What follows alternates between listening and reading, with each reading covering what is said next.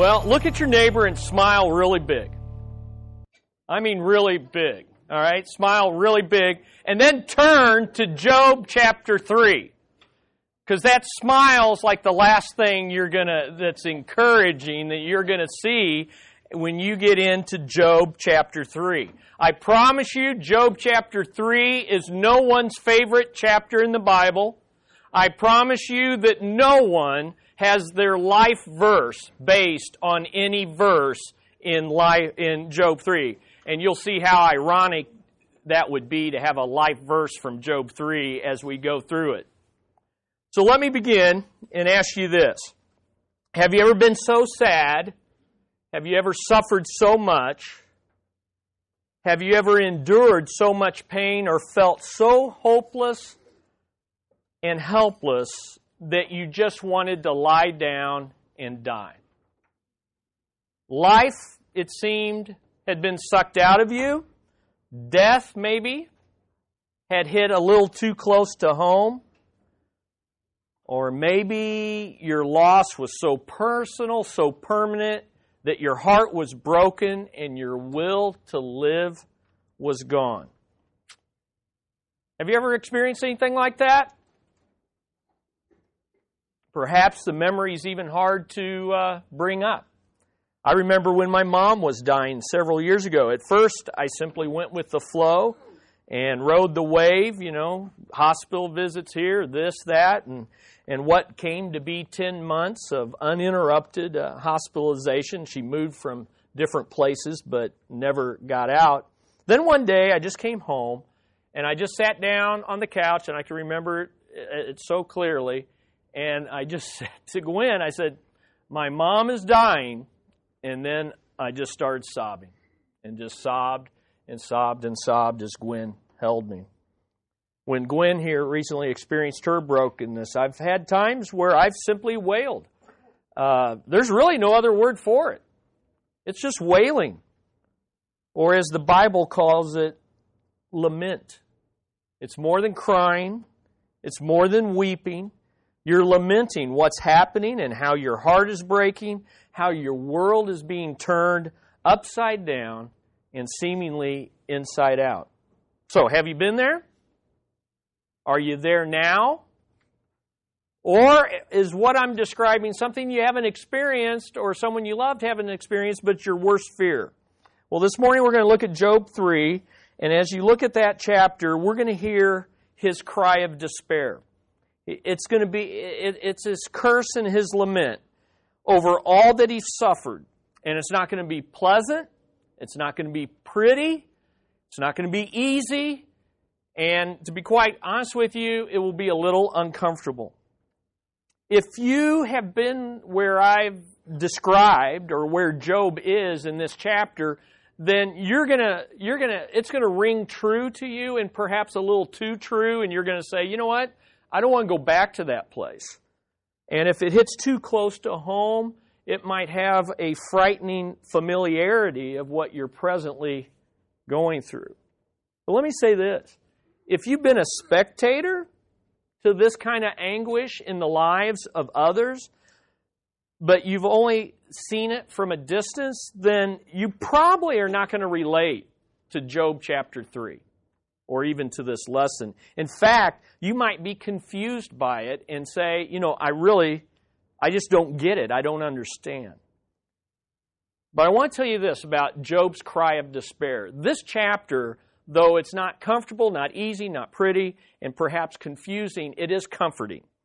And the comfort comes from this: knowing that someone as godly and blameless as Job has been where you've been or where you never want to go, and he survived. And that's good news. That's good news. Well, let's look, where are we in the book of Job? Because we're making a major transition into chapter 3. And I want you to see 4 things. First of all, we've left the narrative section of chapters 1 and 2, and we've entered the poetical section, which is the largest section of the book, and it goes from chapters 3 to 42. Basically, the rest of the book. Not entirely. The ending will have a little bit of narrative. And so it's poetical, which means it's not always easy to understand. And which also means you can't just analyze it verse by verse. It's poetry. You read it. You experience it. And some of it's going to be hard to understand. And let me just be honest with you. Sometimes the answer to what you don't understand is this. It's poetry. Okay? So, as we move through the rest of the book, we're going to have to cover large chunks, and it's not like going through the epistles of Paul, where you analyze it. It's poetical. Number 2, God is done speaking. God is done speaking and will not speak again until chapter 38. That's pretty important to remember. That's pretty important to remember. Now, there's 5 main characters that have spoken so far or about to speak in the book of Job. We've seen in His sovereignty, Yahweh has talked very purposefully to the adversary about Job. In His hostility, the adversary has talked very arrogantly to God about Job. In her negativity, Job's wife has talked very foolishly to Job on behalf of the adversary without knowing it. In their superiority, Job's friends are about to talk very ignorantly to Job about God. But here's what I want you to get. In his integrity, Job is always talking honestly, no matter who he's talking to. In his integrity, Job is talking honestly to God, to his wife, and to his friends. And yes, in Job chapter 3, a man with integrity is speaking honestly, humanly,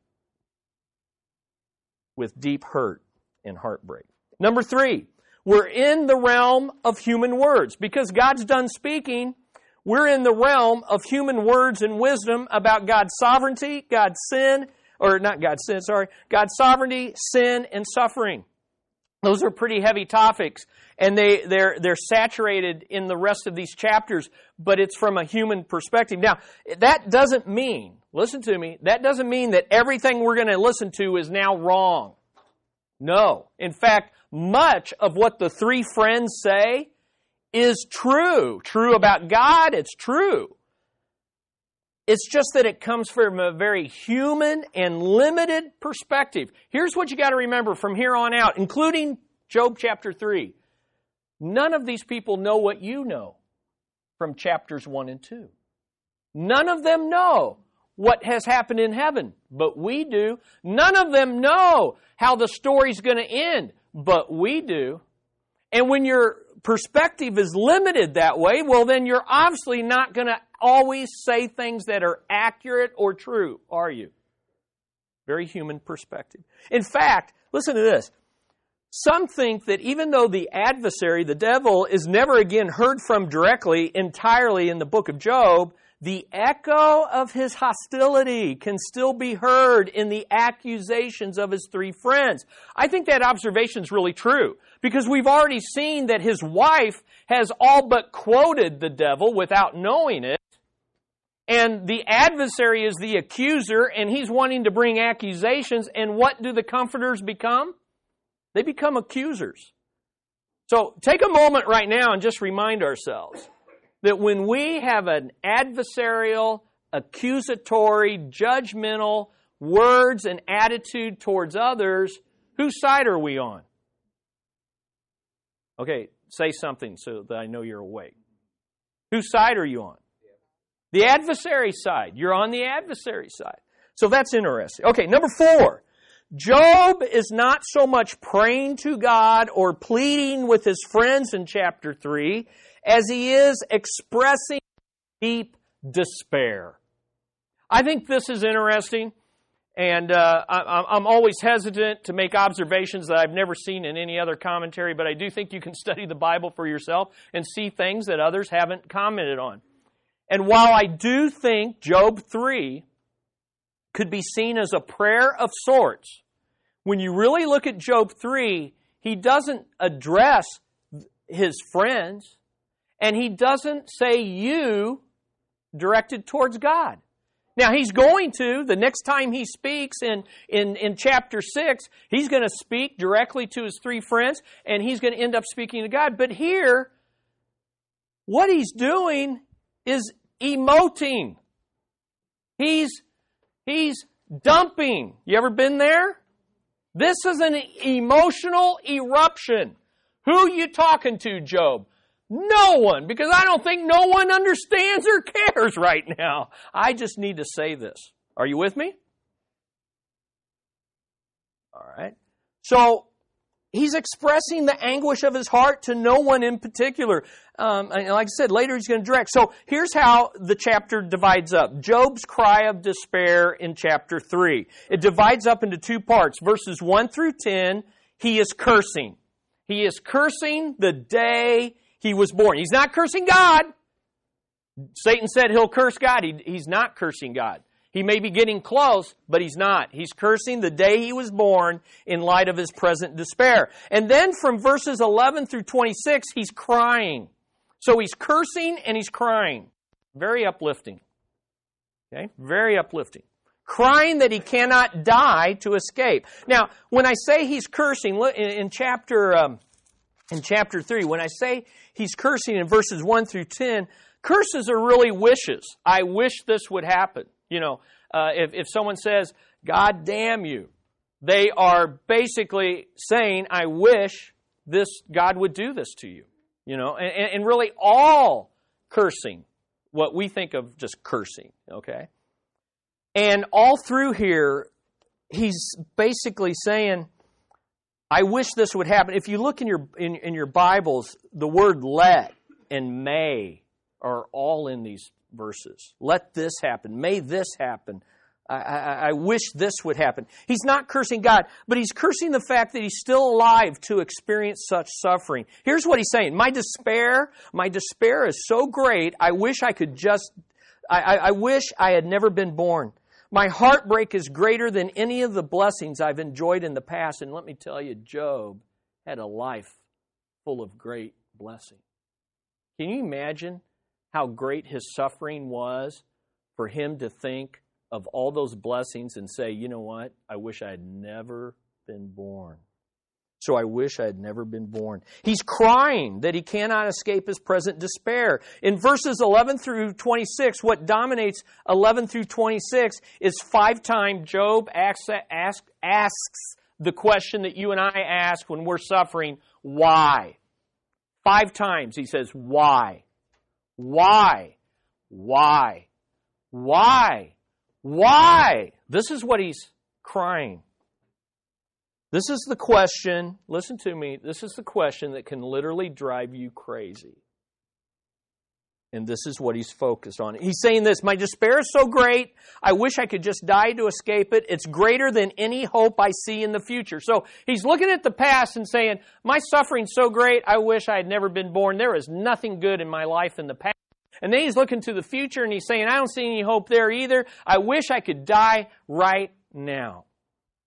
So let's look at Job's cry of despair that curses the day of his birth and cries, I wish I could just die. I'm going to call what he's going through despair.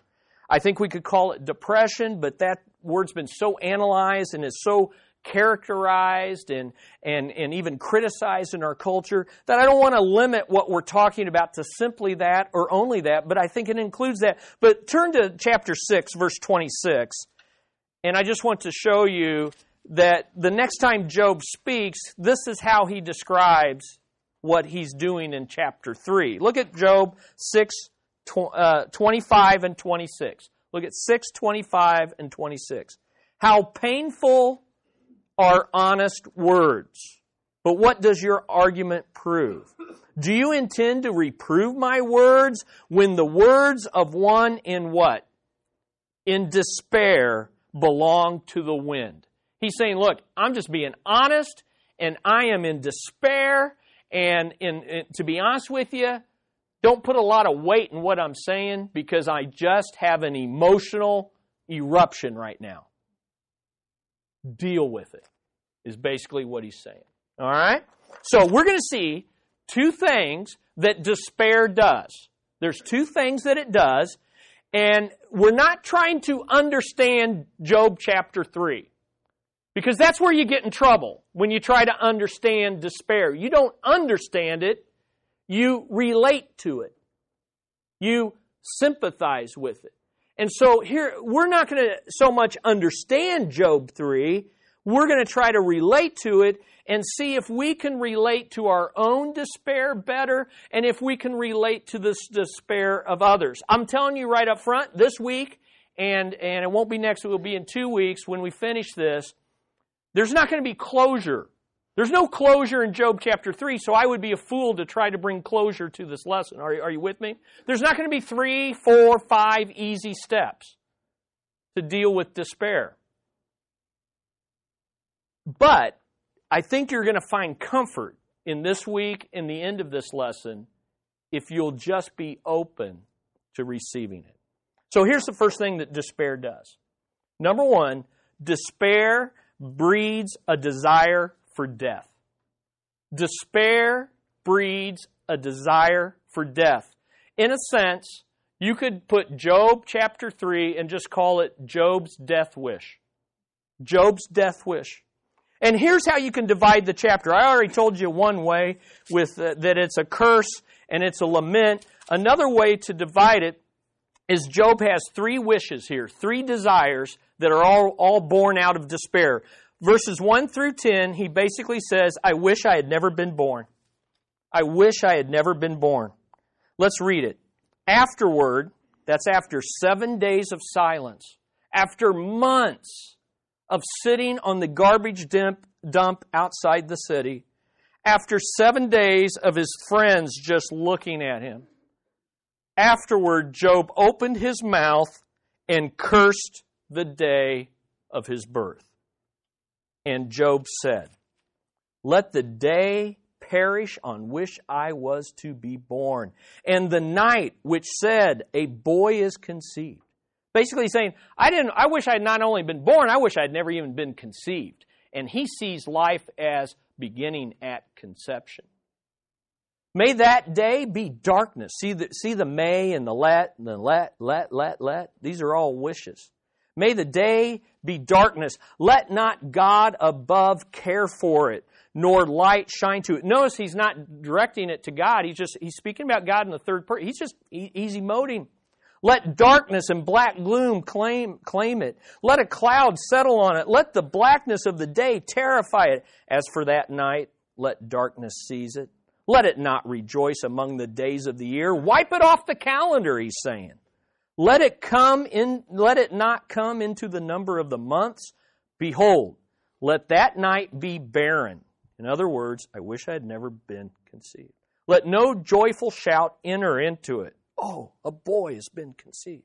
Let those curse it who curse the day, who are prepared to rouse Leviathan. What he's saying is, he's just talking crazy talk, and he's just saying, look, you know, those of you that think you're magicians and can control things and put curses on things, well, if you want to curse something, then curse the day I was born.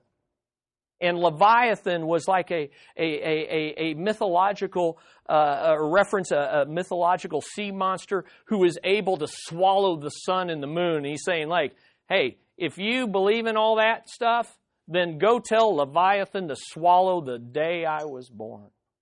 All right? Doesn't mean he believes in those things. He's just saying, anybody that has any power and influence, wipe this day off the map, off the calendar. Let the stars of its twilight be darkened. Let it wait for light, but have none. Neither let it see the breaking dawn. And now here's verse 10. Why am I saying this? Why do I wish this? Why do I desire it? Because it did not shut the opening of my mother's womb or hide trouble from my eyes. Despair breeds a desire that I wish I had never been born. And then he takes it further. In verses 11 through 19, he says, I wish at birth. Well, if I did get conceived, so I know I'm talking, I was born, but I wish I would have been stillborn. I wish I had been stillborn. Look at verses 11 through 19. Why did I not die at birth? Now he's starting to say, why? Why? Come forth from the womb and expire. Why did the knees receive me? And why the breasts that I should suck. When a baby was born, it was placed on the knees of the father, and he received his child and blessed the child. And then the child would be handed off to the mother, who would then suckle the child. And he's saying, why did that not happen? Why wasn't I just thrown in a garbage dump like many do today and abandoned? For now, I would have lain down and been quiet. I would have slept and I would have been at rest, with kings and with counselors of the earth who rebuilt ruins for themselves, or with princes who had gold, who were filling their houses with silver, or like a miscarriage which is discarded, I would not be, as infants that never saw light. There the wicked cease from raging, and there the weary are at rest. The prisoners are at ease together. They do not hear the voice of the taskmaster. The small and the great are there, and the slave is free from his master. Now, look at those. Look at verses 7. Look at verse 13. He says, I would have been at rest. Look at verse 17. All the raging would cease. The weary are at rest. Look at 18. The prisoners are at ease. Look at 19. The slave is free. What does Job want? He wants what we all want when we're in despair. He wants rest. He wants quietness. He wants the turmoil to go away. And the only hope he sees for that is in having never been born. But he was born, and he wasn't stillborn. And so in verses 20 through 26, Job says, well, if all that didn't happen, I wish I could die right now. I wish I could die right now. And look at verses 20 through 26. And there he goes again. Why? Focusing on why will drive you crazy. Why is a light given to him who suffers, and life to the bitter of soul, who long for death, but there is none, and dig for it more than hidden treasure? More than $1 million relief of simply dying to get out of this, who rejoice greatly and exult when they find the grave. Why is light given to a man whose way is hidden, and whom God has hedged in? Now there's the word that the adversary used, and he said to God, you've hedged him in with a hedge of protection. And Job's now, from his perspective, saying, God, you've hedged me in with a hedge of restriction. I can't get out of this mess. You've boxed me in. And look at verse 24. For my groaning comes at the sight of my food, and my cries pour out like water. For what I fear comes upon me, and what I dread befalls me. And then here's the bottom line. Here's the despair. And here's why he desires death. For I am not at ease, nor am I quiet. I am not at rest, but turmoil comes. Wow. That's some heavy-duty stuff. And I'll just be honest with you. It's heavy-duty stuff that many of us in many churches are not really prepared to handle. And so I want to make some very important statements about suicide. And so you see in your notes, desiring death versus committing suicide. Because if you don't read this quite right, you're going to get the wrong impression. So let me make 4 observations. I'm no psychologist, psychiatrist. I'm a pastor, teacher, theologian. And so what I give you is a biblical perspective. It's not the last word. It's not all the words. But it's, I think, something that's good to stop and think about what Job is saying and what he's not doing. Number 1, suicide is taking God's sovereign right over life and death into one's own hands. Suicide is taking God's sovereign right over life and death into one's own hand. Job is not doing that. Job will not do that. Suicide is the difference between desiring death and doing something about it. Are you with me? That's probably about as simple as it can be. Suicide is the difference between desiring death, which Job did, and then doing something about it, which Job did not. Suicide is the sin of self-murder. And it's wrongly taking the life of another. That's what murder is. Murder is wrongly taking the life of another, and suicide is wrongly taking your own life. Exodus 20:13, Leviticus 24:17. God forbids the taking of life wrongly, whether it's yours or another's. God has not given us the right and authority to take our own life. That's His right and that's His authority, which is why Job is despairing. Because the guy who's in charge of my life is allowing it to go on. Why? Why? Why? Well, here's the good news. Because He had a purpose that was good and gracious. Job just didn't know it. We do for Job, but guess what? We don't always have the answers for us. And so when we're where Job is, and we don't know why God's allowed something that is causing havoc and heartbreak, we need to trust that the purpose is just as good, just as gracious as it was for Job. Number 2, suicide is never presented as an acceptable alternative for believers in the Bible. In fact, there's only 6 suicides. Some say 7, but Samson's death could be seen as a martyrdom. I have the passages there listed for you. It's never presented as acceptable. They're committed. There's only 6 suicides recorded in the Bible, and all of them are committed by ungodly people or under ungodly influence. And of course, the most infamous is Judas himself, who betrayed our Lord. On the other hand, very godly people who, like Job, wished they could die, but never took the matter into their own hands. We're going to see in a moment, Job's not alone in being a godly person that says, I wish I had never been born, and I wish I could die. Jeremiah, Elijah. There are others. Number 3, suicide is a horrible, and I spent many minutes trying to figure out what's the best word. There's no word for it. It's a horrible sin against God and loved ones, but it's not the unforgivable sin. It is horrible, it is horrendous, but it's not unforgivable. Now, why you say that? Well, I simply cannot describe the horrible consequences that suicide leaves in the wake. Feelings of betrayal, feelings of anger, feelings of rejection. If they'd loved me, they wouldn't have done this.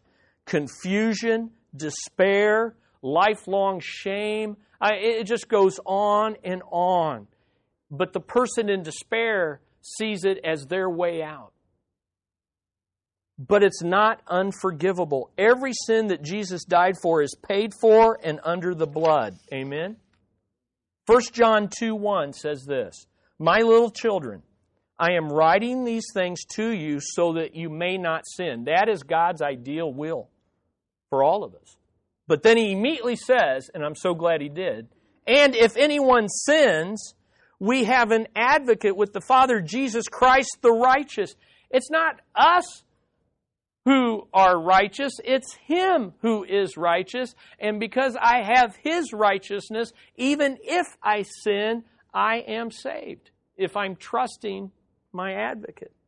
And He Himself is the propitiation, which simply means the satisfaction for God's wrath. He is the propitiation for our sins, and not for ours only, but also for those of the whole world. Listen, Jesus, if you're trusting Jesus, you have His righteousness, and His death paid for every sin, past, future, and present, even the most horrendous sin that you could think of.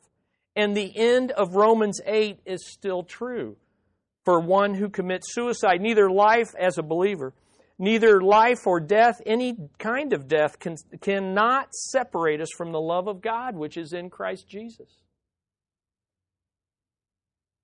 Now, granted, we should take Romans 8:37 through 39 as our hope to persevere in our despair.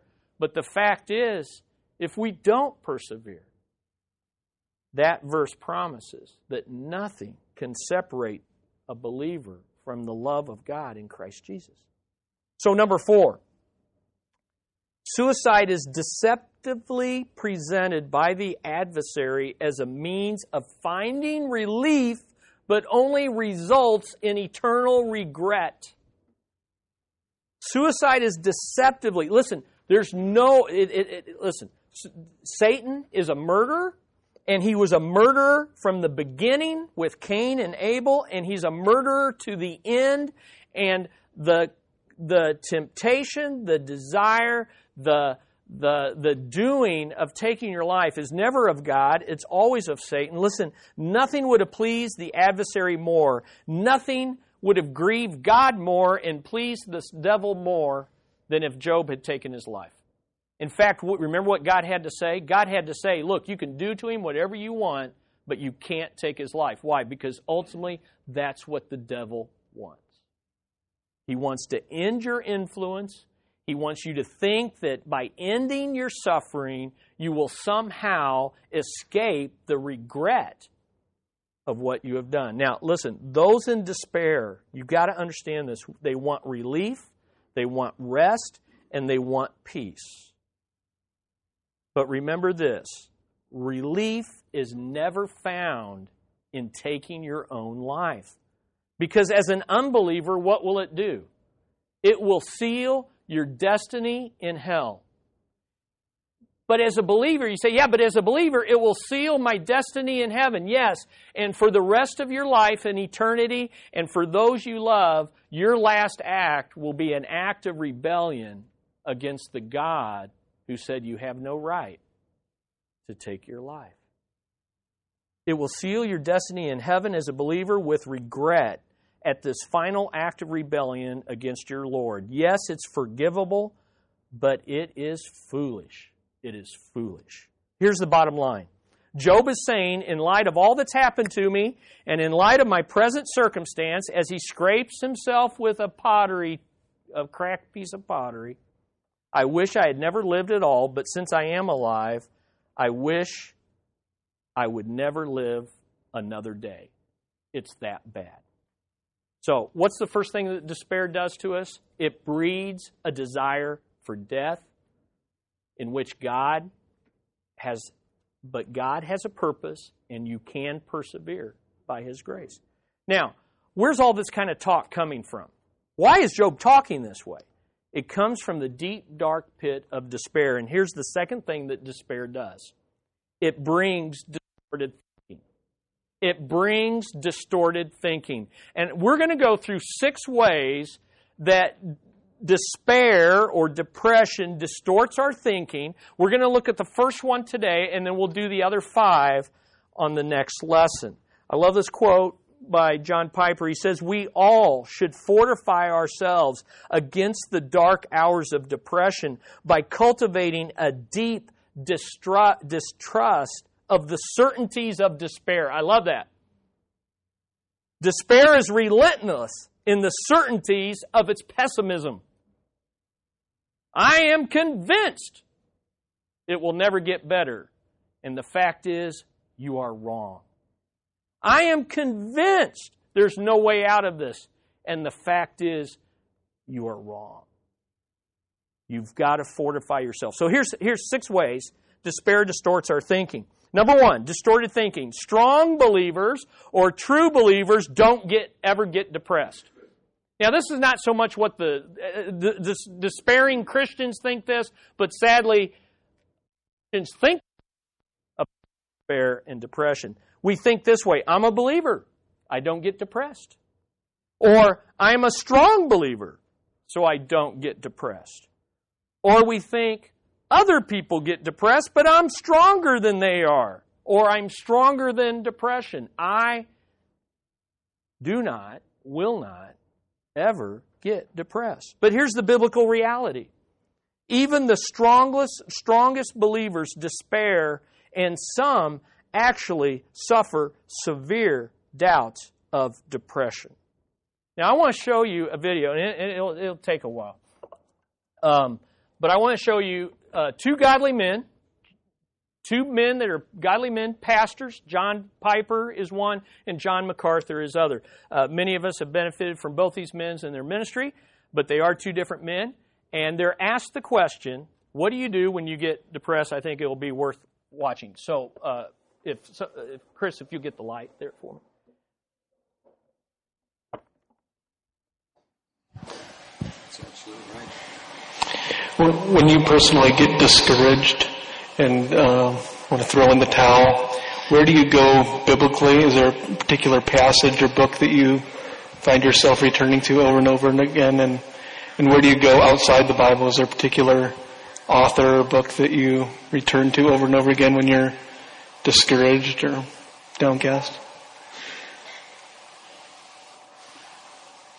Well, I don't tend to be that way. I don't know why. I'm not really I'm not a melancholy type of person. I just move to the next responsibility. There's no time for me to sit and feel sorry or feel bad. There's too much to do. I'll sometimes get discouraged, but the next task looms large. People have no idea what it is to preach week after week after week after week, year after year, decade after decade, to the same people who have recorded everything you've ever said. And then to speak in chapel at a college and chapel at a seminary and work on a book and do... For me, this is the track the Lord has put me on. There's no... I don't have time to sit and... if I have those kinds of moments, fleeting as they may be, I always think of the Apostle Paul. Or I think of some of my personal heroes. My mind often goes to William Carey when all of his manuscripts burned. Or it goes to Tyndale, who is a particular treasure in my mind, who's sitting in prison, about to die, and wants somebody to bring him the needle and thread so he can sew up his leggings because he's cold. I've stood by Robert Morrison's grave and cried in China. So I think of, it's not a long process for me because there's just a relentless... I preach Sunday morning one message, Sunday night another message, and usually every week somewhere else another time. So, in one of our ministries. So, I don't seem to have time to let those things get me down. And every new opportunity, when I prepare a message, I am so still to this day, if not more, infused with the thrill of what I've learned and the eagerness to preach that it drags me past whatever the and I even when I preach a really dumb sermon, and all I want to do is hide somewhere, the sooner I can start working on next week, the better, because I will leave that behind and I will move into that new opportunity, and for me it's just getting into the Word and digging in and discovering what I need to know for the next ministry. The Lord's wired you a little differently. Yeah, we'll take heart. Not everybody's like that. I know that. Yeah, and you're very fortunate. So here's one guy who gets really discouraged. And I got plenty of time to get discouraged.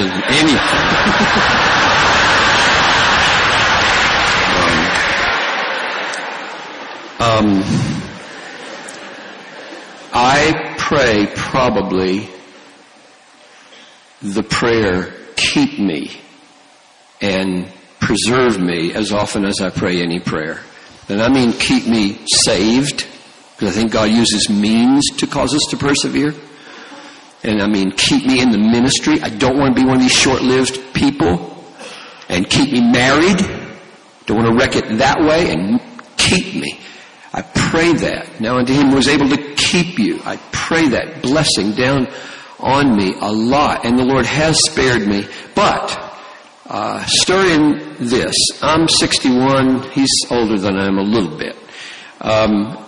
We have passed through seasons, and there is something to men in midlife crisis.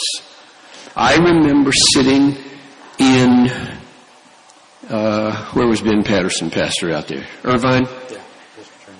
So he's sitting in Ben Patterson's house. He's on vacation. He's the pastor of Irvine. He planted the church.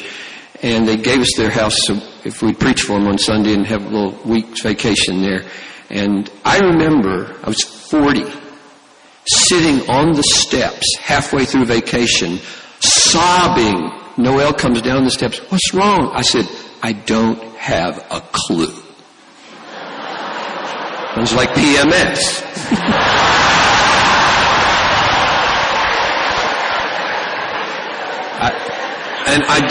I just said, I don't know if I want to stay. I don't know if I want to.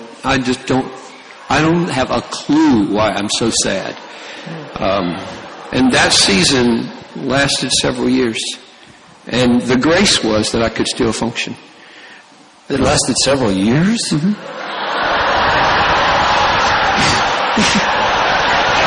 I've met people like him before. I had a church chairman named Rollin Erickson, and Rollin would ask me, define depression. He didn't have a clue. It was like Gesundheit. So if you don't know it, you don't know it. You're okay. Just stay there. Well, I feel like I'm missing a great experience. I was listening to an author the other day, and they said, what's the best thing about writing? And she said, the last page. And so what's great about depression is the light at the end of the tunnel. Nobody enjoys being depressed in the middle of it. But one more thing as far as solutions go. I have spent, goodness knows how much effort developing a theology of suffering. This conference exists. Answer that question. I want to last. I want to stand. I want to get through the discouraging times. I want to help you not be fickle, wishy-washy, drop out, trade your life away, swap wives, leave jobs, trade churches. I just don't want you to be that way. So make a conference. And we're talking about this thing started tonight with these endless sufferings of the Apostle Paul. So he said, I go to Paul and I say, amen, me too. I look at I look at 2 Corinthians 1:9. We were so unbearably crushed. That was to make us rely not on ourselves, but on God who raises the dead. And I preached that to myself. Here I am feeling that way. I feel like, it's just so nice to go to heaven right now. Just let me go to heaven. Noel can take care of Talitha. It'll all work out. Just let me go. And at that moment, if the answer comes back no, if your heart just keeps beating, then you have to do theology. And I'm wired that way. I do theology. I say, God struck Paul down in order that he might not rely on himself, but on the God who raises the dead. He wanted him to be desperate. So you're desperate, so he must have a purpose for you. And I just preached myself through a theology of suffering back into, I hope, more usefulness. So just keep on working on your sovereignty of God peace and your evil of the world peace. That's the greatest issues in life. How can God be sovereign and there be so much horror in the world, including the horror in your own life that's making you so discouraged? What encourages... This man has known much suffering. It just doesn't tend to come from within. It comes from without. I think it's not the things I feel, it's how that processes in me. Because all of the spiritual battles, all the disappointments, all the griefs, all the heartbreaks, I don't know, I'm wired to deal with those in a different way. I can't imagine just sitting and crying and not knowing why I was doing it. But that's not to say that I don't feel the same longings on the inside. It's how they get processed, I think. because the spiritual battle for me is the same as it is for anyone. And I feel at this point in my life, in many ways, that I've escaped by the hair of my chinny chin chin. That I'm here, but there could have been 1,000 points at which, through my life, it all would have been ashes. It's not to say that that's not a reality, or that I'm not aware of that. It's the way I deal with that is different. I don't know why. It's just the way I'm wired, I guess. As you both think back on your ministries, or when you die someday, how do you want people to remember you? What do you want them to say about you? What do you want to be known for? Do you ever think about that? Yes.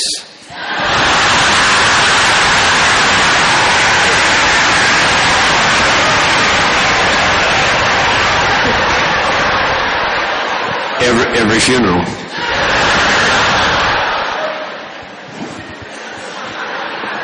So having thought about it more than he has, I'll give you some time. I'm not trying to plan my post-death. No, this is not a plan. You don't get to plan it. No. But you do get to think about it.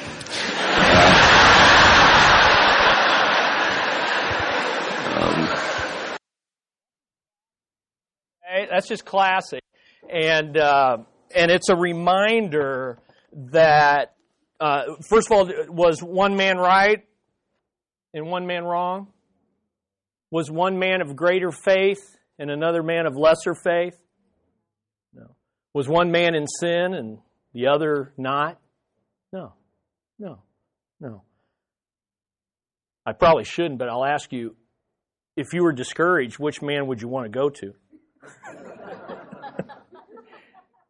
And it would probably be good to spend time with both. But, I can't relate to Dr. MacArthur. But what's interesting is both these guys have similar, if not the same kind of theology, the high view of God and high view of people. So I wanted you to see that because, and we won't go through it today, but we're going to go through not only men in Scripture, but we're going to go through men in church history. And I'm sorry, ladies, I didn't come across examples. I'm sure there are examples of women as well. And we're going to see that strong, true believers do go through times of despair and depression. And what we're going to do, and we'll do this next time, I'm going to read you some of their words. I'm going to read you some of what they say and how they do what Piper was talking about, how they preach to themselves, how they apply Scripture to themselves while not denying what they're going through. But let me, and we'll even look at our Lord, at a sinless Son of God who was man.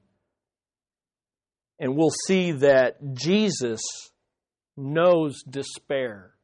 Jesus knows what it is for the heavens to seem as brass and for God to not answer. Because the classic cry of despair is not Job chapter 3, it's Jesus on the cross, where he says, my God, why have you forsaken me? And in doing that, Jesus sanctifies the question of why. Jesus asked it. And it's okay for you to ask it. The problem is when you become preoccupied with it. The problem becomes when you demand an answer that may not be forthcoming until you get to heaven. And even then, when you get there, it won't matter because you will be in the presence of who cares for you and whose purpose for you is meaningful. Let me end with the last question you have on your notes. Is Job a positive or negative example of despair? And here's what I want you to get today, is He's a realistic one. Is he positive or negative? Wrong question. He is a realistic one while still being godliest people in the Bible. All serious Christians, and again, we will go through this. I will show you this. Experience spiritual depression, physical, emotional, mental depression to greater or lesser degrees. The issue then is not that you experience spiritual depression, how you respond to it. The issue is not that Job had a chapter 3 in his life. And yours may not be a chapter 3. It may be like Piper. It may be chapter 3, 4, 5, 6, 7 in your life. The question is not how long your chapter is. You know, MacArthur's, he had a verse. Others may have a book. But the question is, how are you going to respond to it? And the reality is this. 2 Corinthians 1, 3 through 4, Blessed be the God and Father of our Lord Jesus Christ, the Father of mercies and the God of all comfort, and who comforts us in all our affliction, so that we will be able to comfort those who are in any affliction, with the comfort with which we ourselves are comforted by God. Your time of despair is meant to be a channel of God's comfort to others. But you have to persevere. You've got to trust God. You've got to receive His comfort so that through you, your dark night of the soul can bring light to the darkness of others. Amen? And that is one reason that God allows it. Because He has a purpose for you and your suffering that is greater than what you know, greater than what anyone knows, but will be used for His glory to comfort others. But you got to let Him comfort you now. And those of us sitting on the ash heap with our friends or loved one need to know how to direct people to God for that comfort. Amen? And again, this isn't dog on Dr. MacArthur Day, but if you really don't have time for suffering and despair, it's going to be very difficult for you to be a channel of comfort to others. I don't know. I don't know how that works, and I don't know how that's going to be. But God wants us to be that kind of channel. Amen? I hope you're encouraged today. I hope you're encouraged. And so come back and we will look at other real-life people who were great men of God but had great battles with depression. Let's pray. Father, we come and we're humbled in how you make us. We laugh at this because it's so familiar to us. We're wired differently. Our brain chemistry is different. Our personalities, our physiological, psychological, emotional makeup. But every one of us is a snowflake with the imprint and the image of God upon us.